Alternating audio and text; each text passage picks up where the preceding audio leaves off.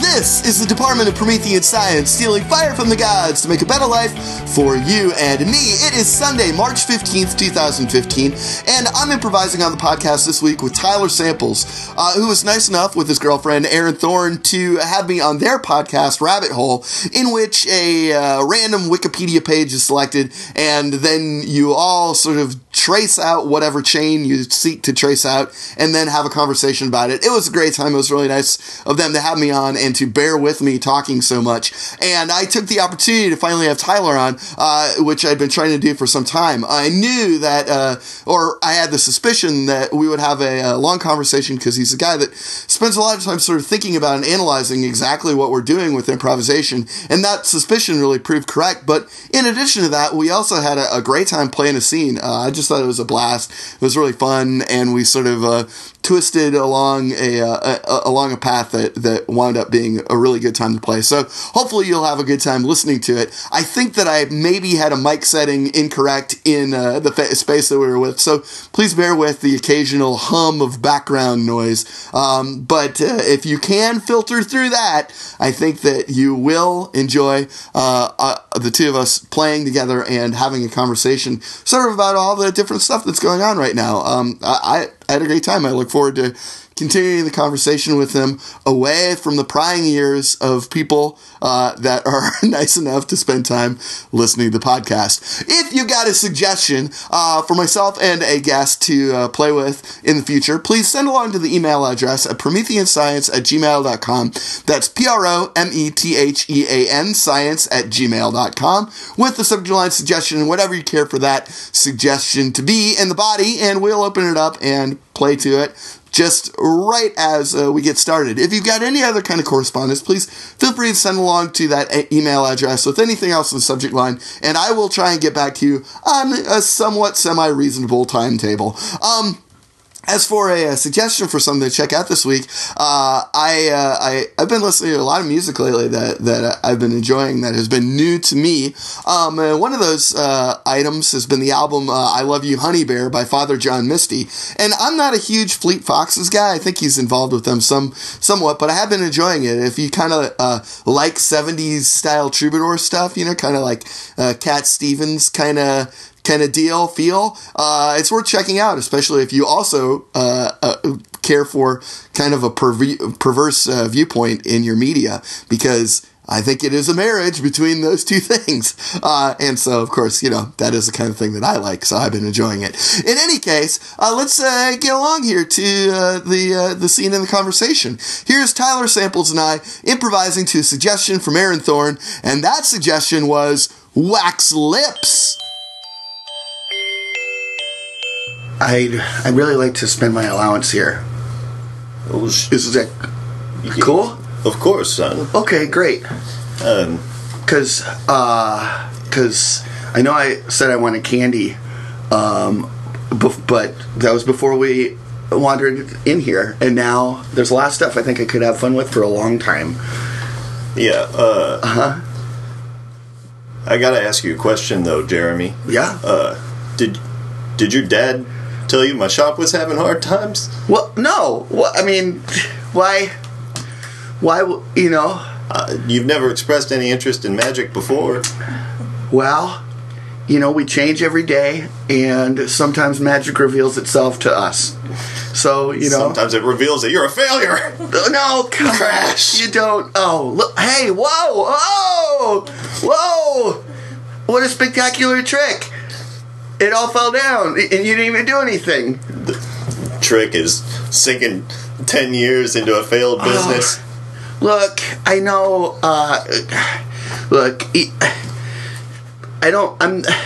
it's great when you come over to my house, and I love the relationship that you have with my dad, and I love the fact that you have this place, and I want to spend my allowance here. I have $12. 12? Yeah. $12? Yeah, $12. And I don't want you to feel like this is pity, or just to hear a 10-year-old boy say that to me is such a low point. No, it's not. But it's not pity. It's not pity. This is a support. I'm supporting you because I realized you invested So a much. decade. That's as long as I've been alive. So I was born at the same time this My this dream doorway was- into the world of magic was born, and think how sad it would be if I were to be snuffed out immediately. Like if I were to walk out of here and be snuffed out. Yeah. You know, That a would lot be of people terrible. probably take it for granted that I'm walking around. You know, Yeah. but they would be sad if I were gone, Well, and I would be sad if this place were suddenly gone. You know. have you ever seen a card come out of a hat before? No, I guess I haven't. It feels like I should have, because it feels like a hat contains things, and then a card is something that is contained, and so it could easily fall out It of my looks hat. like this. Pretty cool. Pretty Yeah. cool. That was pretty cool. That was one of my own inventions. Pretty cool. I didn't see the card go into the hat, Yeah, and I didn't even know. And you were wearing. you're the first person that's come in a while. I'm a little rusty. Oh, well, I guess I can start. Just working the notion into conversation. I've got a lot of friends who like cool things. Do you have a rock tumbler? Because I feel like that would be something that could really, if I could talk to my buddies, like, because a lot of us are into polished stones, and Yeah, it seems like magic. So if you had rock tumblers, I could, Why don't you go to Nick's Gemology down the street, huh? He's taking all of my clients. they're kid unfriendly. Nick's Gemology is kid unfriendly. I walk in there and That's I'm what like, I'm trying to say. yes, and you're saying it right. I'm like, yeah, hey, I want to spend $6 on my allowance on a grab bag pouch of whatever smooth stones you have in the grab bag box. And it's like he's eyeballing me like I'm going to take more pouches. It's like I've got a million invisible pockets on my. Do you have a garment that has a million invisible pockets? I do, actually, yeah. Okay, good. But I gotta ask you a question about this, Jeremy. Yes. Are you gonna use this to take smooth gems from Nick's Gemology? Because I want you to.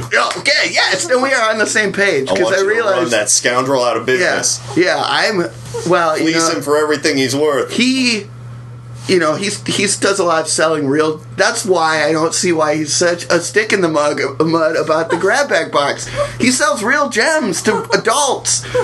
I'm not gonna. Emeralds, rubies, Yeah. jewelry. I know. I'm just looking to squeeze a couple extra grab bag pouches out of him, and it's not going to affect his business model. If anything, I will be killing the goose that laid the golden egg, because he'll be like, well, obviously this isn't worth it, and it's too difficult to protect.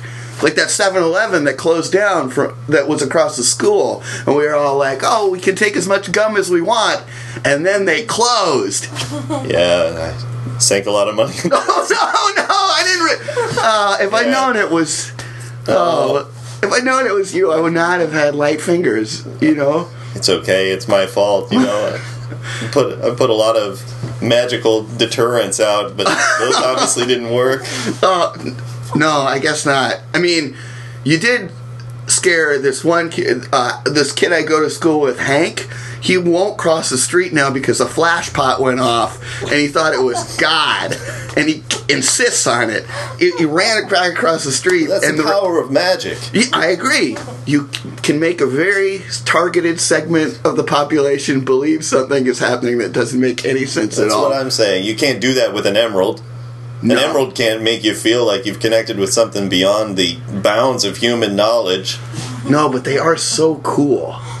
They're just so cool.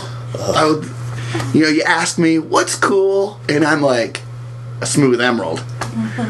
But I mean, Yes, the me was magic cool. is good too. And it's a false thumb, huh? Whoa! See that? I did, but then your actual thumb was still there, so it was like, Oh.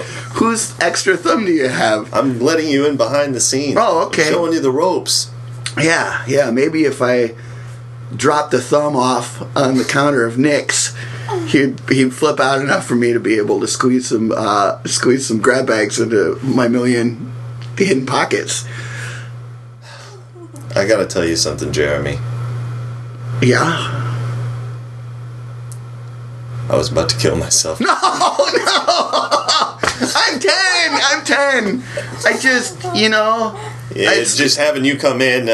I heard a dingle at the door, and I had to let the rope hang down when I came out. I couldn't afford the thought of someone coming in while I was kicking, flailing around and back. You wouldn't have seen me. No, I would have heard it, the though. trunk. I would have... in the trunk? What? I converted the hangman's trunk into a real trunk. Oh, no. Look, you got to come over. You got to talk to my dad. I can't... Oh, what, so I can get some more sensible business advice? Well, maybe, but he's also... You can lean on him, you know? Like, when I have trouble, I talk to my dad, and my dad really works some things out for me, you know? And it seems like you are upset in a way that I have been upset, you know, before. Was unreasonable, and I want to hurt somebody or hurt somebody else. You had your paper route fall apart?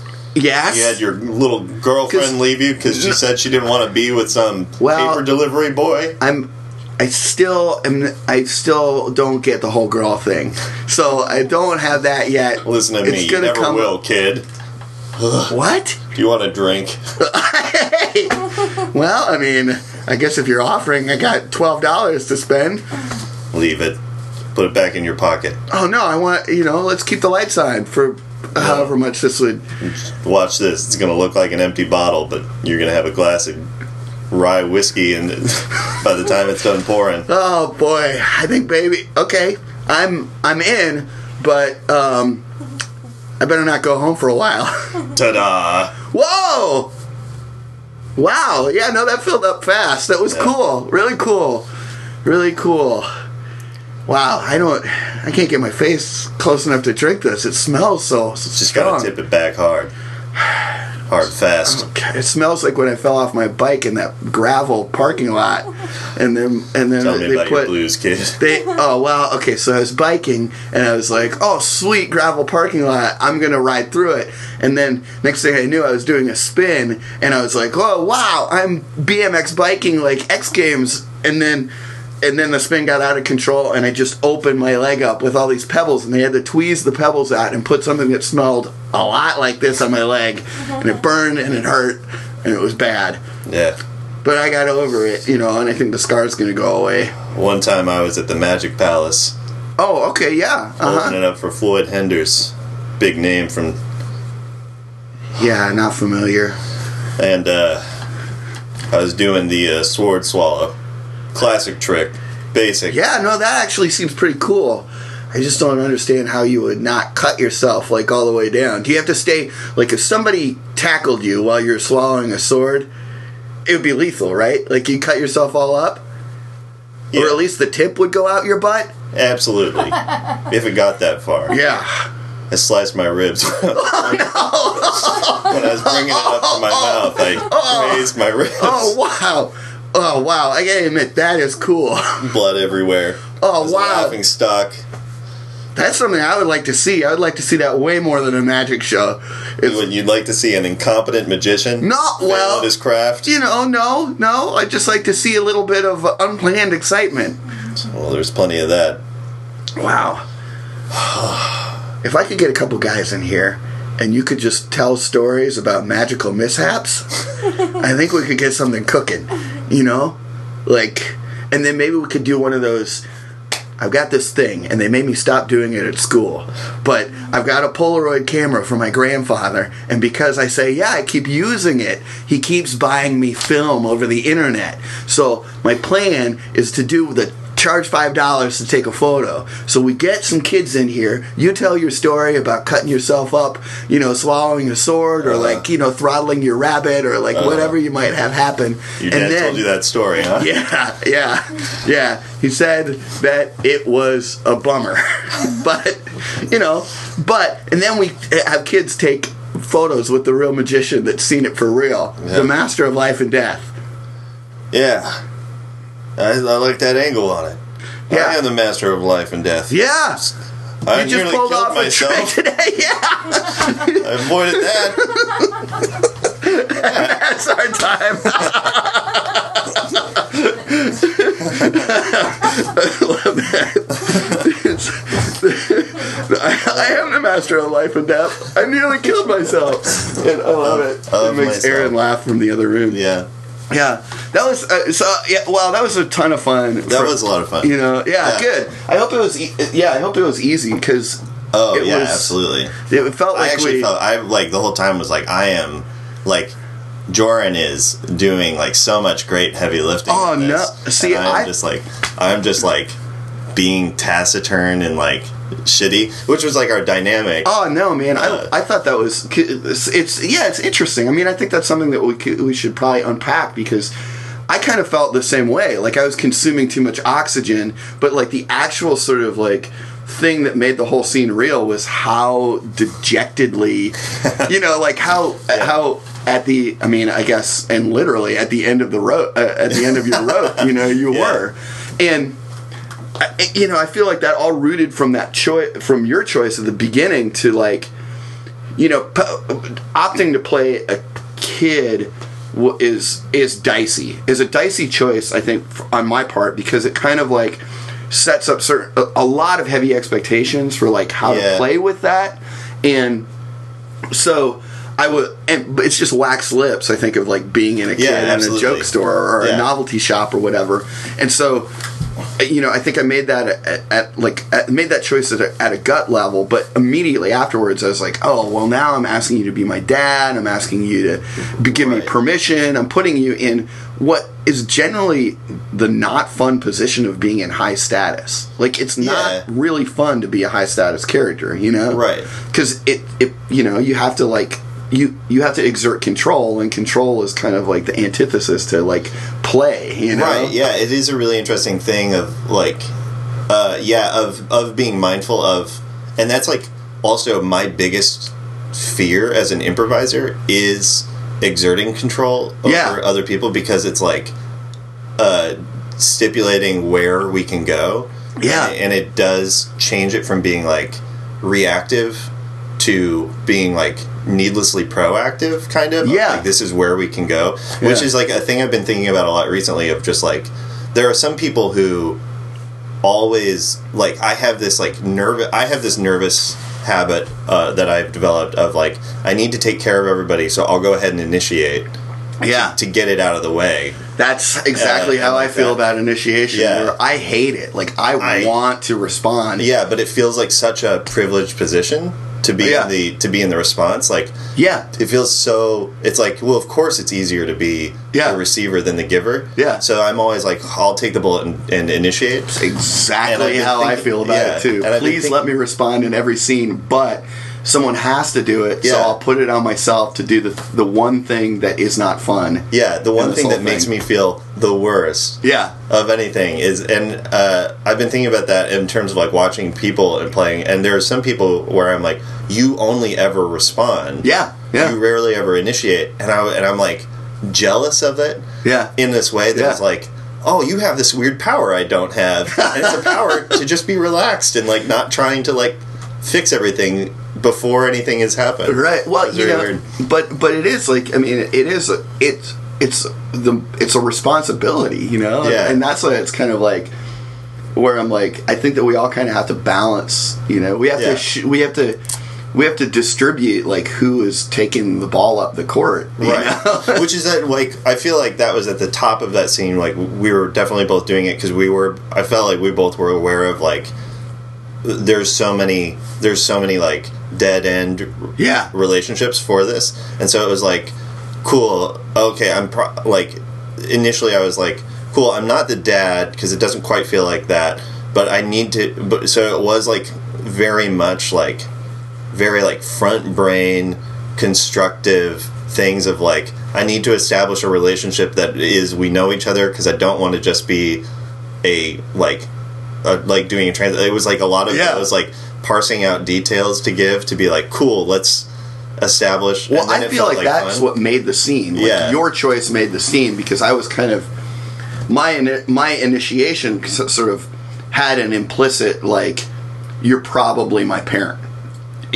But that sets up so much that may be tough to like navigate, right? And so, or at least there is heavy lifting. So like, I feel like your choice to just be the guy who actually runs the magic shop, but still know me and be in the dire straits that you're in, was like made the scene, especially to give back to me that sort of the hook of like, of just like, oh, you do want to buy candy. You're just in here out of pity because I'm going out of business. Like, immediately, that was very door opening for me. Yeah. Where I'm like, oh, well, that's going to be a really fun choice to be the kid who's like trying to cut you a break. That was what was interesting, was as we were going through it, you kept like expanding like all of these fun things about your character of like you wanted to rock Tumblr to like hang out with kids and like all of these other things that I was like, these are all so great, and I feel a little trapped by myself just because I was like,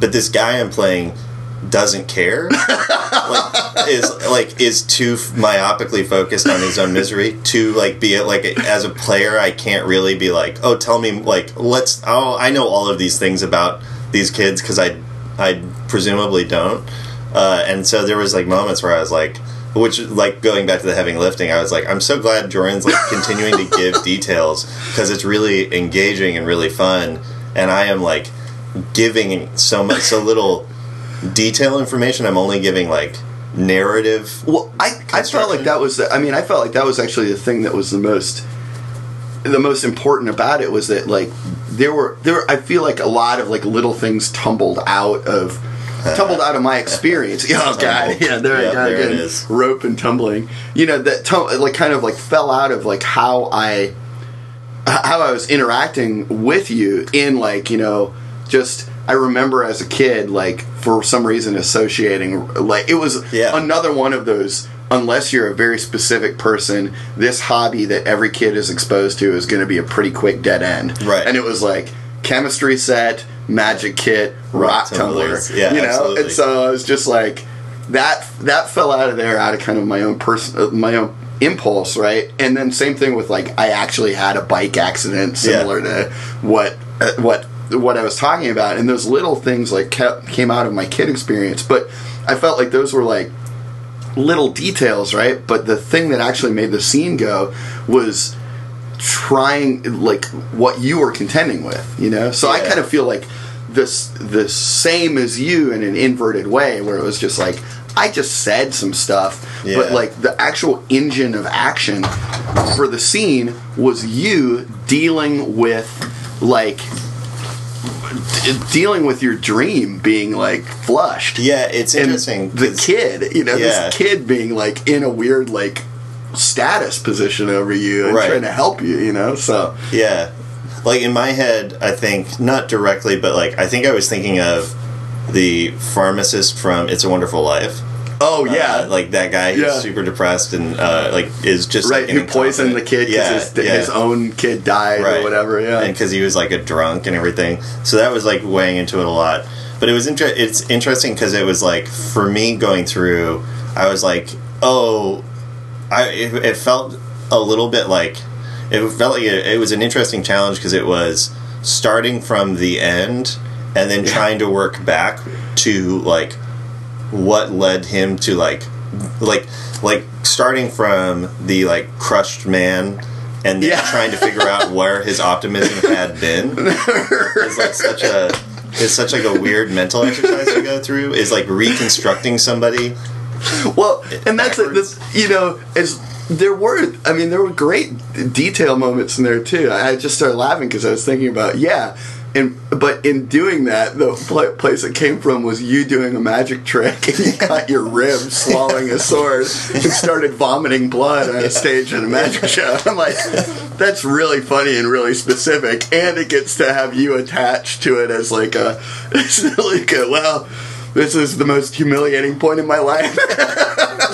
Now I run the shop, you know, or like, and you also invested in the 7-Eleven, which I was just like, I'm like, man, I can see that as investing in the 7-Eleven because you do need to have a successful business, and then the kids across the street actually make the 7-Eleven go out of business. What I loved most, I think, was reflecting on like Nick's gemology being a legitimate jewelry store, and not just like garnets, and like what are those the rocks with the geodes and stuff, but like a very high end jewelry store that just also had grab bags of pre-polished rocks. Yeah, which was funny because initially in my head I was like, yeah, Nick's Gemology is this like other hobbyist shop that I'm like I am so lit as my like enemy. But then by that point it's like, oh, this guy is insane. Like, his main competition is a legitimate jewelry store. There was no what is his deal? Very sad. Well, yeah, and I think it was success, like had a lot of cool like successful world conjuring stuff too, right? Because there's that. Like, what is this guy's beef with Nick's thing? You have a history. I have a history. You have a relationship with my dad. You know, which we never really explored. What that was. I like when scenes kind of like 2-person scenes go like this because it's a really unique experience where I feel like we're just improvising and discovering things and making choices, but the implication for a broader world is interlaced so much in everything we do, where it's like, well, after this one scene, we want to see you with my dad, me with my dad, the school, the kid that your magic deterrent worked on at the school. What's happened to that 7-Eleven? Nick's Gemology. Like you and Nick. Like, just having, like, somewhere. You son of a bitch. It's interesting because the other thing I'm thinking about the whole time we were doing it and everything else is because I was on a ship. I was working on a ship, and I've only been back, I guess, like 2.5 months at this point, and it screws with your head so much for improv. And like because it's mostly like game, because it's mostly short form for 60-year-olds who don't understand at all what's happening at all, and you do it, and like I think I've avoided some of the pitfalls of like doing anything for a laugh is like the common like the like shipitis like, thing, but like my relationship to improv right now is so weird, and I could feel myself in it. I was like, the whole time we were doing it, I was like, I wish I could like slow down and believe what I'm saying and like be this, but I could feel myself like file system style, like where's the angle, like I gotta get into it, and like doing that the whole time. So it was really interesting being like, I am like trying to perform in the lowest in the most intimate setting, and like being like, dear God, I am trapped in this world of like gotta sell it. That's so fascinating. Really because I think that it does. I mean, I'm a believer in like sort of everything being useful tool, right? But then it's sort of like, what is your executing? What is your executing process? Right. And so it's like, if you kind of like, if you develop too many defaults, using a particular tool set that kind of like doesn't comply with the sort of like your platonic ideal for how to execute, can be a pretty bracing experience, and also like you're performing with a wide range of like backgrounds and stuff, and you're not like, at least for me, I wasn't performing that much, so it's doing like 2 short form shows a week with like this really disparate cast. It's not like being on a team here where you like have like a ideally, if it's a good team, have a philosophical goal for how you're approaching your show, and ideally also you're like experiencing other performance. Other, you're in a other media. You're in a conversation with it, and there was just none of it. Well, it's funny, I feel like that's the way it kind of goes, is that, like, it either sort of, like, for folks that I've known that have done ships, it seems like it either pushes people towards playing only for efficiency and effect, rather than exploration, or it induces a degree of an existential crisis over your art form, I mean, like, I think, Connor is the funniest, man. Like, he... It sounds like he had a maniac meltdown on the ship, which propelled him into this, like, into having so much kind of like energetic fuck it all momentum when he got back, because my the favorite story that he or somebody else told me is that during like hosting short form games, he would just go, "I live on a floating prison. This next game is," and just started having almost like Tourette style like explosions while that stuff is going on, and it's like, I think it is it's one of those things where it's like, you get paid to do what you want to do, and it's like the opportunity to kind of like, be a professional performer, right? But like, there is something to examine in that, because it's not like you're executing as an art, it's you are a painter who has a style and a philosophical outlook, but you are being hired by the church and or state to do a commissioned work, right? Exactly. And you have to do it to their parameters, right? Which is like, it's a weird internal conversation. It's like fill in the dots style, like of like a very noble drawing. That's what it's of.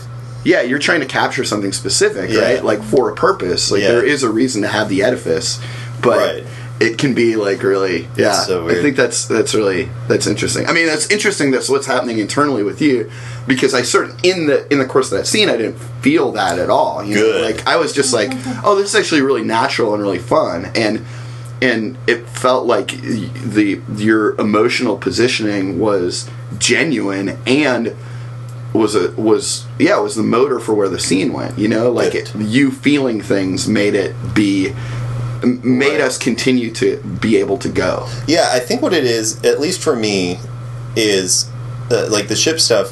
What it really puts into, I think what really highlights, and some stuff like in the scene, like the community right now, I think also is that it's not that there is a right way to do a scene or anything like that, but that there is a optimal way of doing any scene, and there's an optimal means of hitting the most satisfying crunch of a scene, and it really makes you aware of that. And so it really makes you aware of when you're successfully doing it, which for me then makes me really aware when I'm not feeling really locked in that groove. And so that's what's recently been like putting me so much in my head all the time, is like, I'm like, I can feel myself slipping in and out of this like nonsensical made up groove of like, I'm really jiving right now. Whoa, gotta get back in. Well, it's fun, that's a funny thing too, because it's,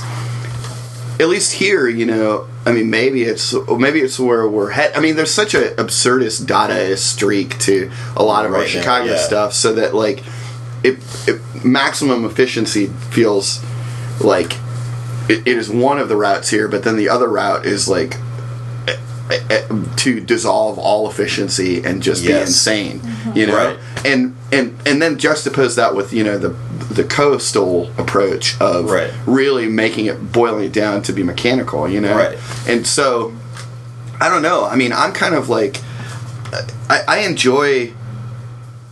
I enjoy the offshoots, and I enjoy non-efficiency, because because it produces specificity of experience to have it be non-efficient, Aaron and I were talking about that a little bit of what I think is really interesting about where things are at right now in the scene in Chicago is that forms are really devalued. Like, I don't see people outside of like 1122 doing their cover series.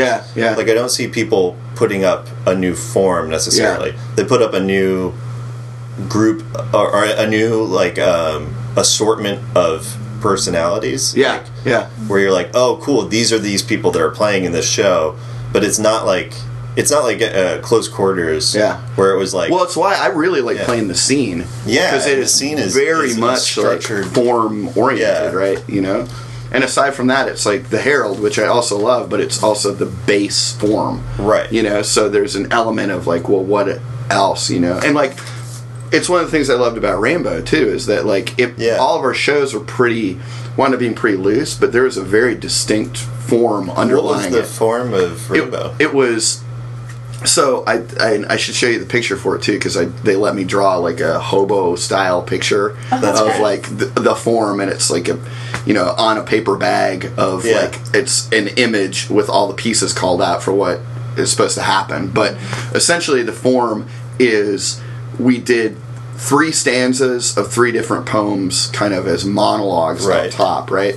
And the point was not to have those be like character monologues, but to have them actually be segments of poetry, so that we could have tone be a serious element of the show. And that would be something that would happen a lot, is that tone would affect, even more so than kind of like explicit content from each of those stanzas. A lot of what we drove from in our subsequent threads was tone based. Half the time when we talked about shows, it would be like, oh yeah, well that's what I picked up from the tone, so that's why I initiated this, because it matched the tone.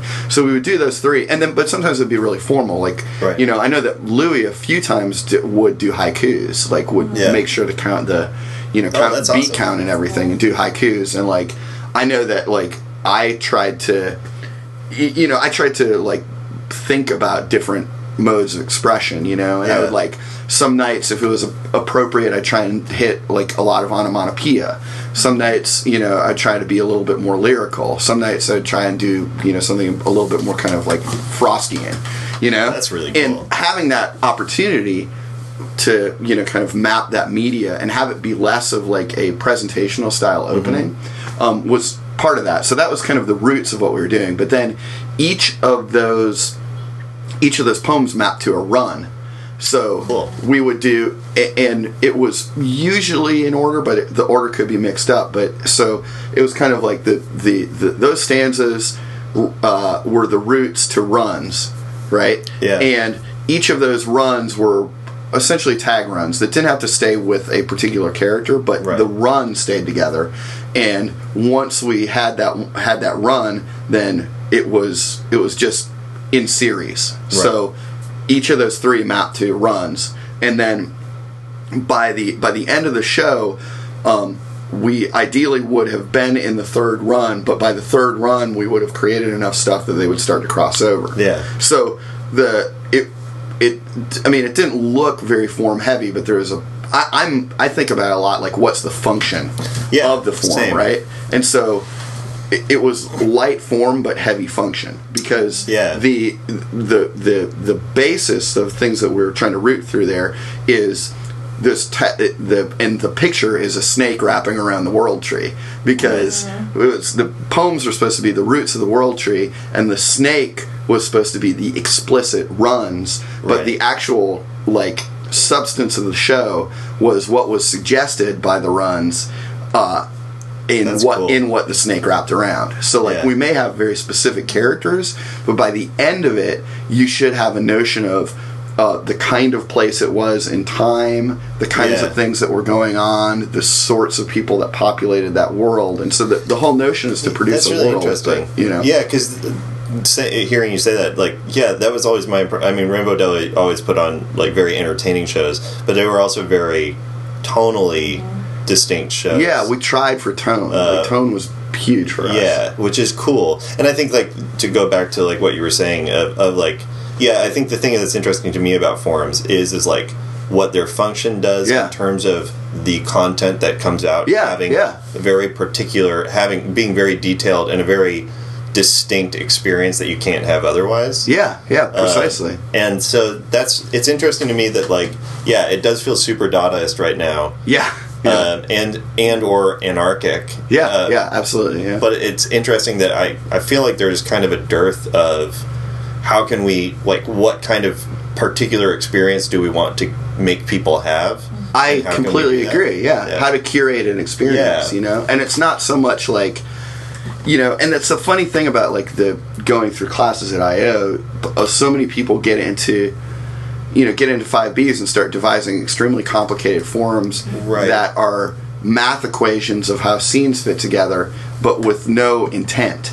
It's sort of like, we came up with the greatest form in the world because you do 1A, then 2C, then 3B, then 1B, then and like it's mixing up a lot of mechanical stuff, but to create a machine that has no purpose. Right. So instead it's like, well, what is it that you want to do? Now build the machine that will do that, and if a part is slightly out of order in the course of the execution of that machine, but it still produces the effect that you wanted to produce, then that's an optimal situation. Right, exactly. Know? But yeah, and I agree, like, people aren't thinking about, like, how do we produce a show that makes us feel about a certain thing, or draws focus to a certain thing, or, you know, kind of like, how do we produce something that, you know, I mean, we're a media like anything else, and you know, as you can read a book that does a lot of different things, so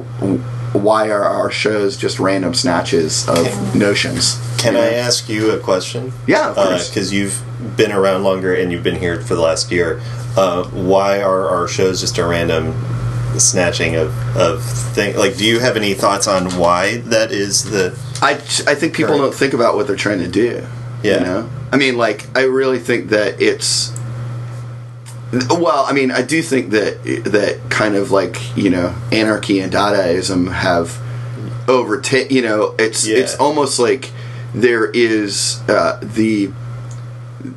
we're kind of like, you know, we're at a very paganistic state of, like, the animal urge is what we most worship. And the animal urge is not trying to do anything specific. Yeah. You know? And so... It's so interesting. It's just trying to eat. Yeah, you because know? when I moved here, it was so different than that. Oh, yeah, very different. And it's been interesting because it's not something that I've watched happening. It's something I feel like I woke up one day and realized was where it was at. Yeah. And so I've just been spending a lot of mental processing, trying to trace back to be like, what has happened? Yeah. Like, how does it get here?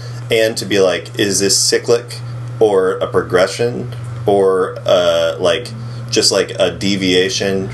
I think it's you know, I think that it's probably like just something historical that's happening. You know? Like, again, to compare it to painting, you know, I think it's like we're, you know, I don't know what our World War I was, but, you know, it might be the SNL showcases. You're probably right. I mean, that shook up the landscape and shifted power quite a bit around all over the place, you know, and so that you're absolutely right. That probably was our World War I. It's like the reemergence of Saturday Night Live. As a hiring force. Yeah, as a hiring. Yeah, exactly. That we've had so many Chicago people go there.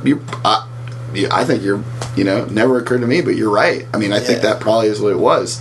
And so that's where our painting is right now, you know, instead of really kind of like, you know, nothing particularly makes sense. So we're responding in kind rather than sort of saying, you know, the world is stable and harmonious and let us build art that reflects that stable and harmonious world, you know? So, I mean, I think it will come back around, you know, or be, you know, we're reactive generation to generation. So, and our generations are so fast. I mean, I was at OSU last weekend, and I worked with a group that was doing sort of a musical improv form. Cool. And they and it was fucking great. I mean, the show that they did was fantastic. I was really blown away by it. Yeah. Because it actually sort of it managed, I really think, to map world building, which I think is one of the, you know, a simple function that even a montage can shoot for and succeed and create something cool. Because it's almost more difficult not to build world. Yeah, I mean, it's like then it's very individualistic, and it's like I'm going to do whatever I want, you know, and so if you're at least collaborating, you probably have a chance to build world, and so it sort of married that world building that comes out of a successful show with actual sort of, you know, more like Baby Wants Candy style musical stuff, but it wasn't narrative really. That's cool. But it was interconnected like a successful montage would be, and they really did a good job, you know, like it had a satisfying conclusion to the show and a good open, and it had more function than you know a lot of the the shows I see now, they're just kind of praisey beans, like, hey, I'm not even going to care about what happened in the scene before, and I will do something exactly like it, or something that just otherwise doesn't fit. Yeah. And, eventually my scene will accelerate or decelerate to a point where it's intolerable, and then we'll get a bad sweep. And that will be the show will be a collection of that. You're totally right. It is so paganistic, and it feels very like I just liked the use of the word paganistic. Yeah, because it feels like very like also like very Jungian archetypal. But for some reason, like in my head, I'm thinking about it in terms of like voodoo with like all of the Loa. And because it's so personality based, especially like a show at CIC, is like watching people kind of be taken over by specific types of performance energy, and they just do, and they just run until it burns itself out, and then you can see the spirit leave, like that comedic spirit leave the person, and when the scene drags on too long, and then just like, and it's like, oh, the spirit has like left, like this like pagan ritual has like run its course, and now it's just like watching people be trapped on stage. Yeah, well, and then you like try to re-grab it with a new like weird move to re-invoke this like comedic performance. And it's and I think we tend to mirror the folks that are most successful at doing the thing too, right? So like, the how powerful, crazy, and unique Susan was influential. You know, hugely. And so like I think that some people will pursue that I mean that as an example of like there is a really successful version of that thing, but we constantly have a continuum. So when our overarching style shifts to something else predominantly, we will have people that are doing it amazingly well and makes it feel like, well, this is what we should be doing. Right. And we will also have the failures that make us be like, well, why are we so obsessed with coloring in the lines? Right. I mean, it's for me when I see like a show from one of the coasts, it's if I see a really good one, it will be like, oh man, that was awesome. But most shows wind up being sort of like in that mediocre space where it's like I see exactly what you're doing and it's uninspiring. Yeah, which I guess that actually like settles my like ennui a little bit to be like, there is something to be said for like here it is a lot of craziness right now for it is how I would phrase it, but feels more alive than like the precision, the attempt at precision, and then for me it's like, why like, but I want both, right? I want like really precise, like totemic energy, like, coming in like a very particular ritual. It's I mean, we want to be like, I feel like you and I have that same feeling, and I feel like it's like, well, we want our complete humanity to be reflected in our art. Which is both an ability to craft and be precise and to feel and be present. So it's like we want viscera and we are neither animal or machine. We're men, and so we want our art to reflect manhood, but humankind. We want our art to reflect humankind, but there are strong forces that think that humankind is more animal or more machine-like than it really is, and those have prominence now. That's so. It is really interesting to think about it in terms of art expression. Of like the Dadaist movement. Like it really makes me want to just read what movements came in reaction to it and just like try to plot it out. Right. Well, I mean, it would produce, it would probably produce a show that would be really unique to, would be interesting and would contrast, right? Right. I mean, I kind of feel like, like it's one of the reasons why I like Gigantic so much. Yeah, I still haven't seen them. I just haven't. It's had a chance yet. It's phenomenal, and there is a form and there's a lot of intent to the show. Great, and it's very intricate and beautiful, but it's like it's like water droplets on the surface of a lake. Yeah. In that, it's not clear like what the linear purpose is. It's more like producing an experience, but in a very balletic way. Cool. So it makes me really excited because I feel like it's painting in a different style than you see anywhere else. Interesting. I mean, so that's one of the reasons why I'm so excited about it, because it's not like, I mean, the scene is very clearly, like Close Quarters. It's very form pronounced, right? And so it is different from a lot of stuff, but it is also similar to what you would have seen 5 to 10 years ago. You would see shows like that, and I kind of feel like Gigantic shares some of those same principles, but it is unlike most stuff that you would have, Cool. It's unlike most of the things that I've seen. I've seen like maybe rougher versions that correspond to it, but it feels like it is it is an aperture to something that is different. I have to check it out. I mean, not to talk it up too much, but those are actually, rather than hyperbolic feelings, those are my sincere feelings about it. So, which is the right kind of talk. right. Yeah, I think so. Yeah. Awesome. Well, we're